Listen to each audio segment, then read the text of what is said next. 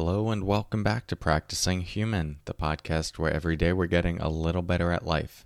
I'm your host, Corey Mascara, and in today's episode we're going to talk about creating some distance from the mental storyline that can be so dominating in our experience. More to come on that in a moment. First, let's settle in together with the sound of the bells.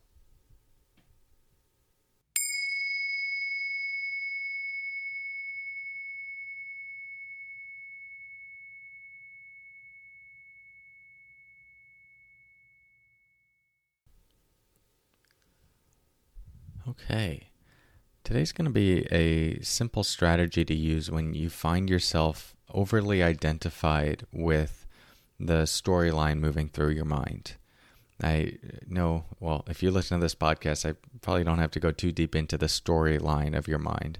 What I mean by that is just the thoughts that arise in our mind that tell us something about ourselves, about a situation, about what we perceive to be some fundamental truth about the world or whatever's happening to us. When we're not aware of that storyline, we take it as fact and we get consumed by it. It triggers different emotions, causes us to repeat certain patterns. And that whole process is, in a way, mindfulness 101. And we learn different strategies to work with kind of unhinging ourselves from that strong identification with that storyline. Meditation practice helps with this. Just becoming more aware of those thoughts as they arise over and over and over again, which is essentially like a huge aspect of meditation.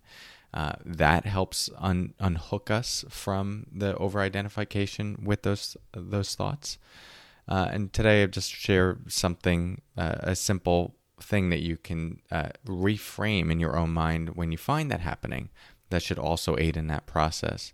So let's say you take a break. Right? You're working really hard. You're a bit of an A-type personality, and you actually give yourself some space to not do anything. And as you're sitting on the couch or going for a walk, and not in your achievement mode, you notice a thought come up in your mind that says, this is weak, right? Like some version of I am weak, but let's just say this is weak, right? That this is weak, that thought is like a declarative statement. It's spoken as if it's truth. And if we don't catch it, it can continue to reinforce as a truth for us. And it can create a complicated relationship to taking rest, taking a break. It can cause us to, exhaust ourselves, get caught up in burnout. So a simple thing in that moment, just to reduce some of the emotional charge and the identification with that, is you switch this is weak to I have a story that this is weak. This is weak to I have a story that this is weak. What that's doing is it's just taking you back another layer of metacognition, stepping back from the actual thought and recognizing, okay, there's this, and this is a story. It's not necessarily true. It's something that my mind is saying right now. If I don't challenge it, if I'm not aware of it, or even if I am aware of it, but don't challenge it, then it's most likely going to continue in my whole system as some fact. And so by just saying, I have a story that this is weak, you're grounding yourself in the awareness of that thought rather than the thought itself. This is weak versus I have a story that this is weak. Another example, let's say a relationship breakup. At the end of it, you notice yourself saying, I'm never going to find love again.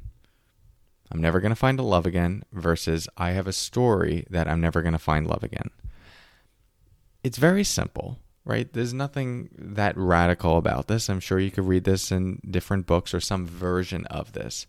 But it's these simple reminders that when you start implementing them into your day, they're actually quite freeing. I mean, you can try it right now or after this podcast.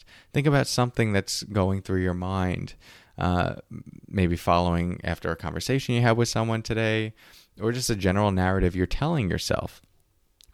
Figure out what that narrative is, and then just add in front of it, I have a story that X, Y, or Z. I have a story that this is weak. I have a story that I'm never going to find love. I have a story that I'm not good enough. Is this strategy going to be the thing that heals you on the deepest level or leads to your ultimate awakening? Most likely not. Right? That's a big process that involves a lot of different strategies. But what I've found, and I don't use this all the time, but I caught myself the other day, like in that storyline, and I just switched it to, oh, I have a story about this. And it was wild. I mean, something in me just immediately softened. I went from being caught in the thought to space around the thought. And although it was subtle and it was a very basic shift that didn't take more than a second or two, there was a moment of feeling free.